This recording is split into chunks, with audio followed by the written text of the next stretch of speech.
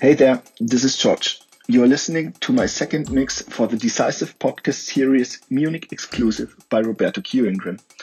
I invite you to a journey of several genres of electronic music. Have fun! Hello, music lovers and beautiful people around the world. It's Thursday, May 14th, 2020. I am Roberto Q. Ingram, and you are listening to the Decisive podcast series Munich exclusive bi-monthly series. My guest today, Mr. George Bleicher, We Play promoter, Sujet recording artist, Palais Club resident. One might think this combination of ingredients leads to a very important person or interesting person. Well, we'll find out later in this episode of the Decisive bi-monthly series. What does that mean bi-monthly? Well, I have selected a short list of talent starting since the COVID virus shutdown. And that short list goes by names of Miles Surge, J-Lab, Plural, FBK, Florian Keller, A Lizard Called A, Jack Master Rob, and my dear Clara Grunland from Amsterdam. More to be noted, but I think for a one-man army, this is probably pretty much all I can take for now. We'll see. Well, each and every one of these talented personnel will be presenting to you every second month a very special program so that you, the listener, can get more information about them, how they tick, what they like, technique, all kind of just basically humanitarian talk about life in general and music. But if you care to listen to the podcast in its entirety without any interruptions, you can go to the SoundCloud page. There I will be posting the mix. And also go to our Facebook group for more information. Don't forget to go to Podomatic. That is where our home base is, and follow us. There you will get all the information on the continued success of the Decisive podcast series in general. With that said, let's get into the interview with my guest today, George Bleicher. Starts now. Good afternoon, George. Look at him, wake up. Good afternoon. Hey, George, welcome back, man. How are you? I'm a bit tired, but not that bad. I'm fine. I hope you as well. I'm doing good. I watched a movie last night called Hollywood. Oh, okay. And I'm learning a lot from certain movies like this. Okay. How they do the sound and different stories that pertains to my life. And how business people deal with actors and actresses and the racial divide between cultures and stuff like this. So it was a very important story for this subject. An interesting area. Yeah, definitely. How are you coping through this COVID-19 crisis? How are you dealing with it? Nothing special, because I work from home office, and do my work from at home. So nothing changes.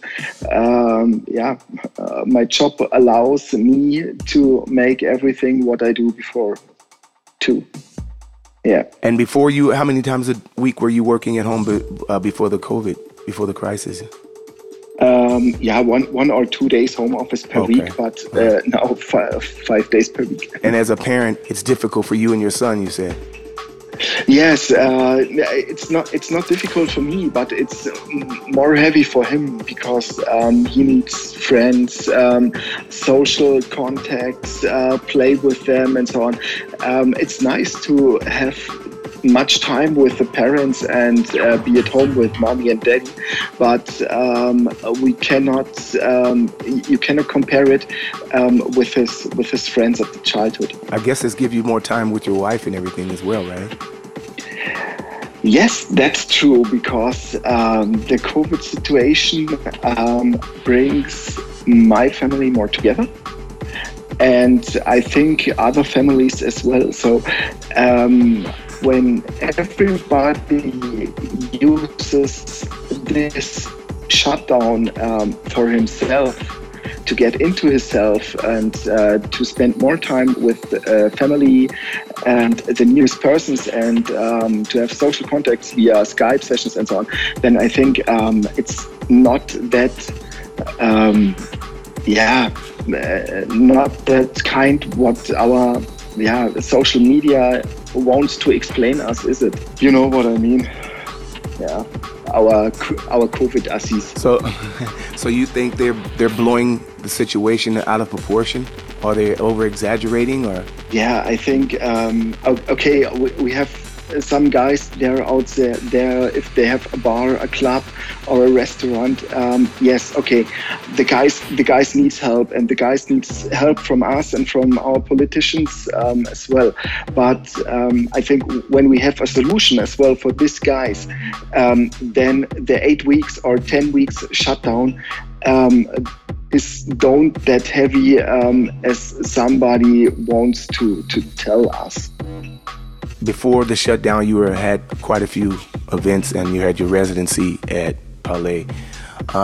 Since this shutdown, we don't know when the end. There's going to be a second wave as well, from what I understand. Have you been questioning yourself whether to continue with music? Yes, for sure. Because if I decide don't to continue with music, then I think we are not here and making an interview. So I'm totally into music. I have the time to find myself again, to re-find myself again, to explore old vinyls, to explore old tracks, old music. We lost three huge musicians the last weeks. Crazy, right? Yeah, crazy. Mike Huckabee has died. Pascal has died the last Saturday. And the guy Florian Schneider. Yes, as well. So it's hard for the scene at the moment. But these situations always brings us back to their music and to their first releases, and we dive more deeper into these persons, and explore their music again. And everybody of us has some tracks and some albums from them, and then the old vinyls come up to the turntable and put it on, turn it out loud, and enjoy it. I know you don't rely solely on DJing to pay your bills, but how does that situation affect you to not be able to play at your resident club, Palais, or travel to gigs even? It hurts. It hurts very much, because what I miss is the interactions with the people on the dance floor when I play music, to create situations and atmospheres on the dance floor, to create several things, and to get in touch with the people, new people, to learn new people with their business and so on. And to get in contact with them, to talk about, that's what I miss. And I'm happy when COVID-19 is gone,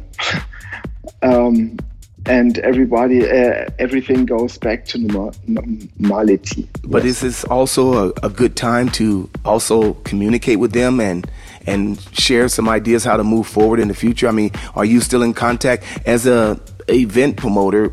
How do you deal with that? I'm basically an optimism person. Okay, good. And we have possibilities, and we have tools to do all the things what we did before. So before the shutdown, to do it digital. Yes, right. And if we use and learn and know how to use these tools in a good way, then you can learn more about it. And after the shutdown, we can compare both things. And if we take the best from both ways, we are much more stronger than before. Okay, just a different approach, right? Yes. So you bought a new Allen Heath X-Zone 96, huh? Are you excited to take it through a rigorous testing? Yes. The thing was, I loved my 92, and it was a partner over 10 years. But at the moment, the 96 is really cheap. So it's less 300 from the normal price. And I could sell mine 92 for as well a good price. So I don't have to pay that much for a new mixer. And the interface allows me to put on the laptop directly on the mixer and so on. So it's a good mixer, and my workflow while I'm mixing doesn't change. So it's the consequent step after for me personally. But as we spoke before, that you don't like the knobs are not like the 92. Yes, but what I have to say, the 96 is not that solid in the assembly than the 92, because they're made in China. Yeah, both made in China. No, I thought you said your version was made in England. Yes. My 92 was an England one, but friends of mine have a 92 which is assembled in China, and it's more solid than the 96. It is because if you put some knobs from the left to the right, and it scratches on the mixer, then it's really? Then it's not. Yeah, it's not that good. Oh, really? Okay. So I'm sure you're looking for some new knobs. Or an exchange mixer. Exchange mixer. Okay, I understand. Yes. Because I have warranty of that, and if this thing don't change in the next days and weeks, then I'm the first person who send it back and say, give me an exchange. Any other new gear you looking to buy? Not at the moment. I'm waiting for the next Pioneer CDJs. Right. Yeah. So I expect a lot of them, but no, not any new gear. Maybe an Effect or anything else. Pioneer, what Pioneer CD players 2000s or was it? Yeah, the 2000 Nexus 2 are more than 4 years on the market. So there is a hardware upgrade outstanding. And I don't know when they bring it. I heard something that beginning of this year. Yeah.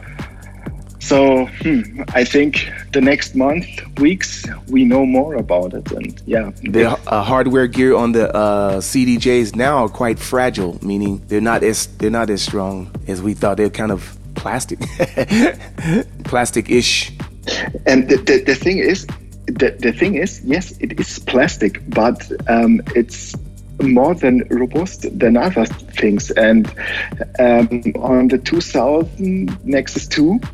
The thing in the middle, while where the chuck wheel is placed, it's metal. But the 2000, they're like 2,000 euros per unit, right? Yeah, per unit. And the next is the Denon. I hear the Denon is starting to step up to the plate. Yes, but for the Denon, I don't like the colors. Really, it looks like a spaceship. Yes, it's like a spaceship, and the graphic is. I don't know. It's when you are in the club and it's dark and you have the high contrast display. It's cool because you see everything. But this is too sharp, and the graphical the GUI, the graphical user interface, is not that what I expect from a player in this class. I would imagine it's software, so I'm sure at some point they can make adjustments, right? Give you adjustment options to adjust that, or. Yes, I hear that as well, but I'm not that deep in that software issues. I see that the live streaming for DJs are the norm these days. The outlets like Beatport, the groundbreaking Boiler Room. I know Chris Liebing and Ali and Dubfire, David, as known as Truncate, and Radio Slave have also a really great live stream. Another one called United Stream Berlin. You think this is a great thing for DJs to communicate to the public? I think we have to differ this, because United We Stream is more or less a rescue action for clubs, because you can spend their money and the clubs get the money, and they need money at the moment in this time. What I'm asking me, why do DJs like Ali Dubfire, Chris Liebing, and you can name everybody, why can they make some streams like this in the past? Because it is a really cool adaptation to a live set, and not everybody can travel maybe for Ali Dubfire to Spain or to Africa or to America or whatever you want. So then you can have a stream for a DJ you like, and you say, okay, maybe one time, half a year, it's a good range to make it, and you can see, okay, you can see the DJ, you can hear the music, you can see techniques, you can see mixing skills, and so on. So why do they do that before? Why don't they do that before? Do you mean the live stream as DJs, or live streaming? They're also holding discussions. I know that I've been following Chris Liebing for a long time. He's quite an inspiration for me doing podcasting for techno DJs. And I know when he had his, I forgot the name of his podcast series that he was doing with different DJs, with techno DJs only. I thought it was a great, groundbreaking, great thing that he was giving DJs the opportunity to express themselves and explain to the audience more about just music, but who they are as musicians. And in this particular case, I understand your point, but he's been doing this for years, Chris Liebing. And so for me, I think I've been following him for a while, and I listened to his podcast last weekend. It was great because he talked about what they're dealing with as after globetrotting for years, and now everybody's come to a complete stop. Where is the music? How to run their label? How to continue with events? How is it affecting them at home? How whether or not they should really be careful with and not spread more of the COVID virus. So I like to look at it like that. Although I think the streaming is way too much at the moment.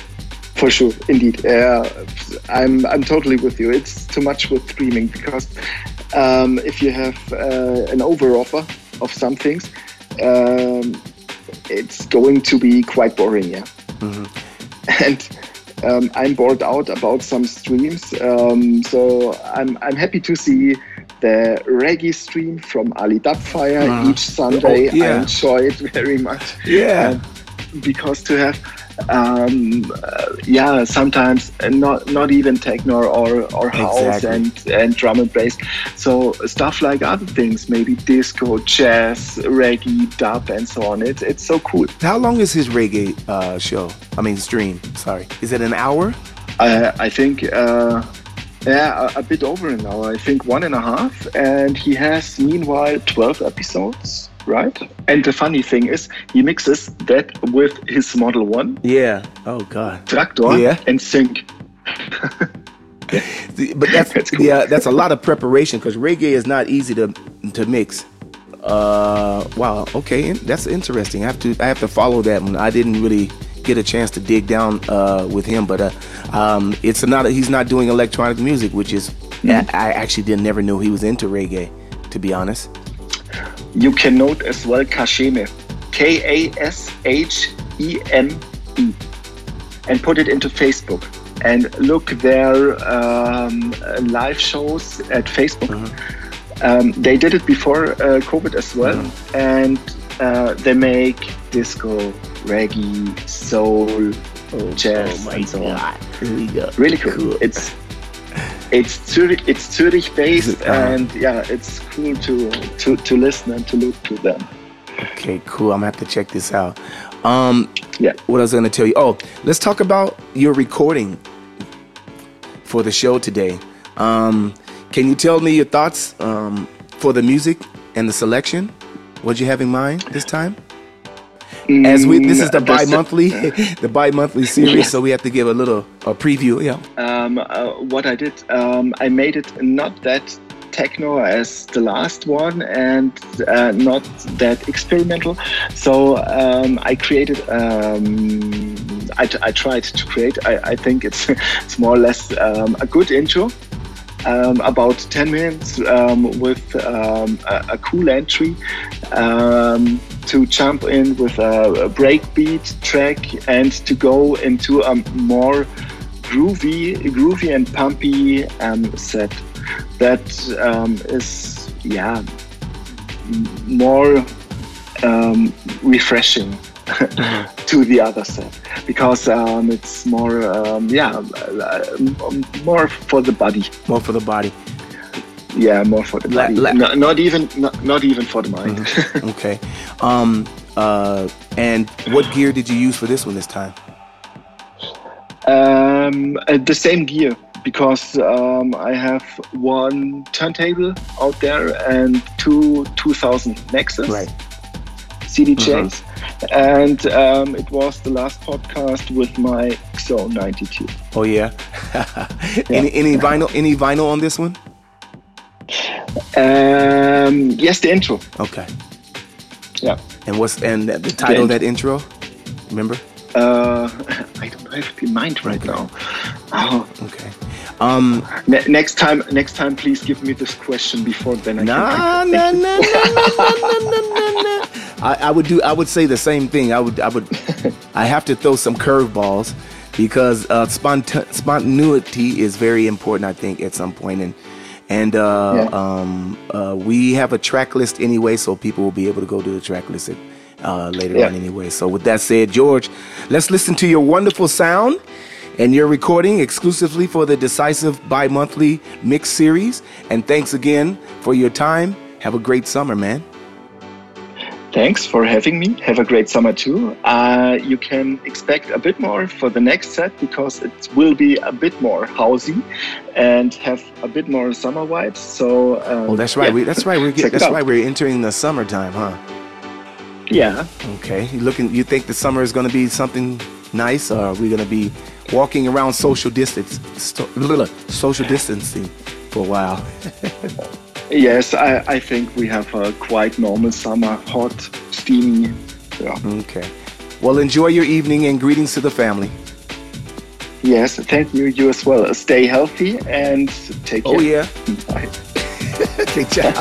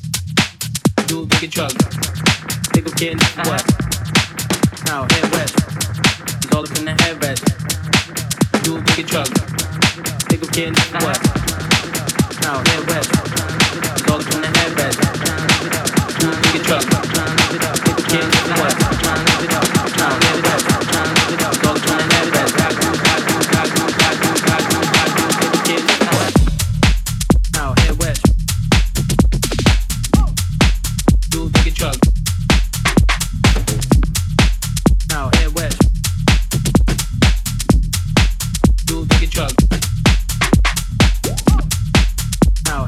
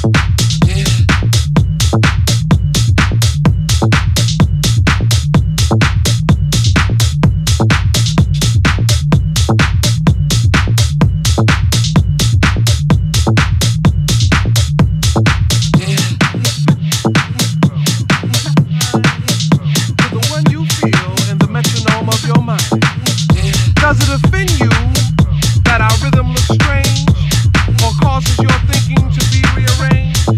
Could it be that you would understand the beat to which we dance more clearly had you been given a chance? So as you struggle to find the feel with your feet, ask yourself, can you dance to my beat?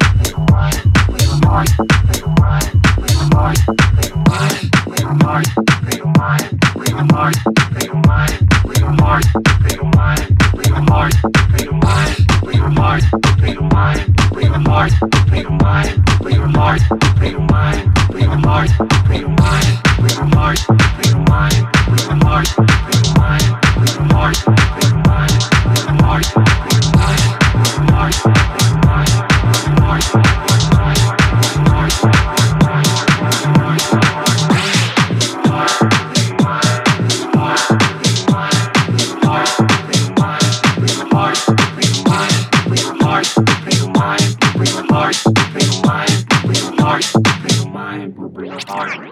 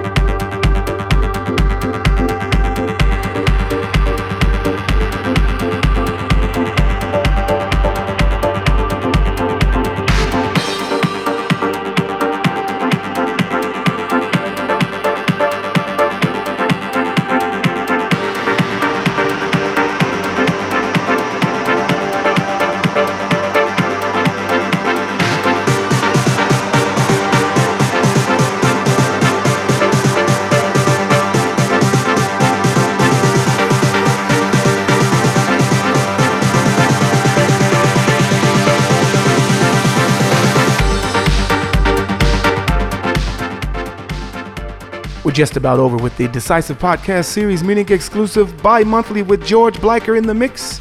Hopefully you enjoy learning more about the man behind the music. We will continue this on a bi-monthly basis, so make sure that you go to Podomatic and follow us. And then also don't forget to go to the Decisive Facebook group for more live streaming Decisive radio show. And next week, back live, J-Lab. And if you want to hear this mix in its entirety without any talking at all, please go to our SoundCloud page. There it will be posted on Saturday. I'm Roberto Q. Ingram, wishing you a great weekend. Peace out.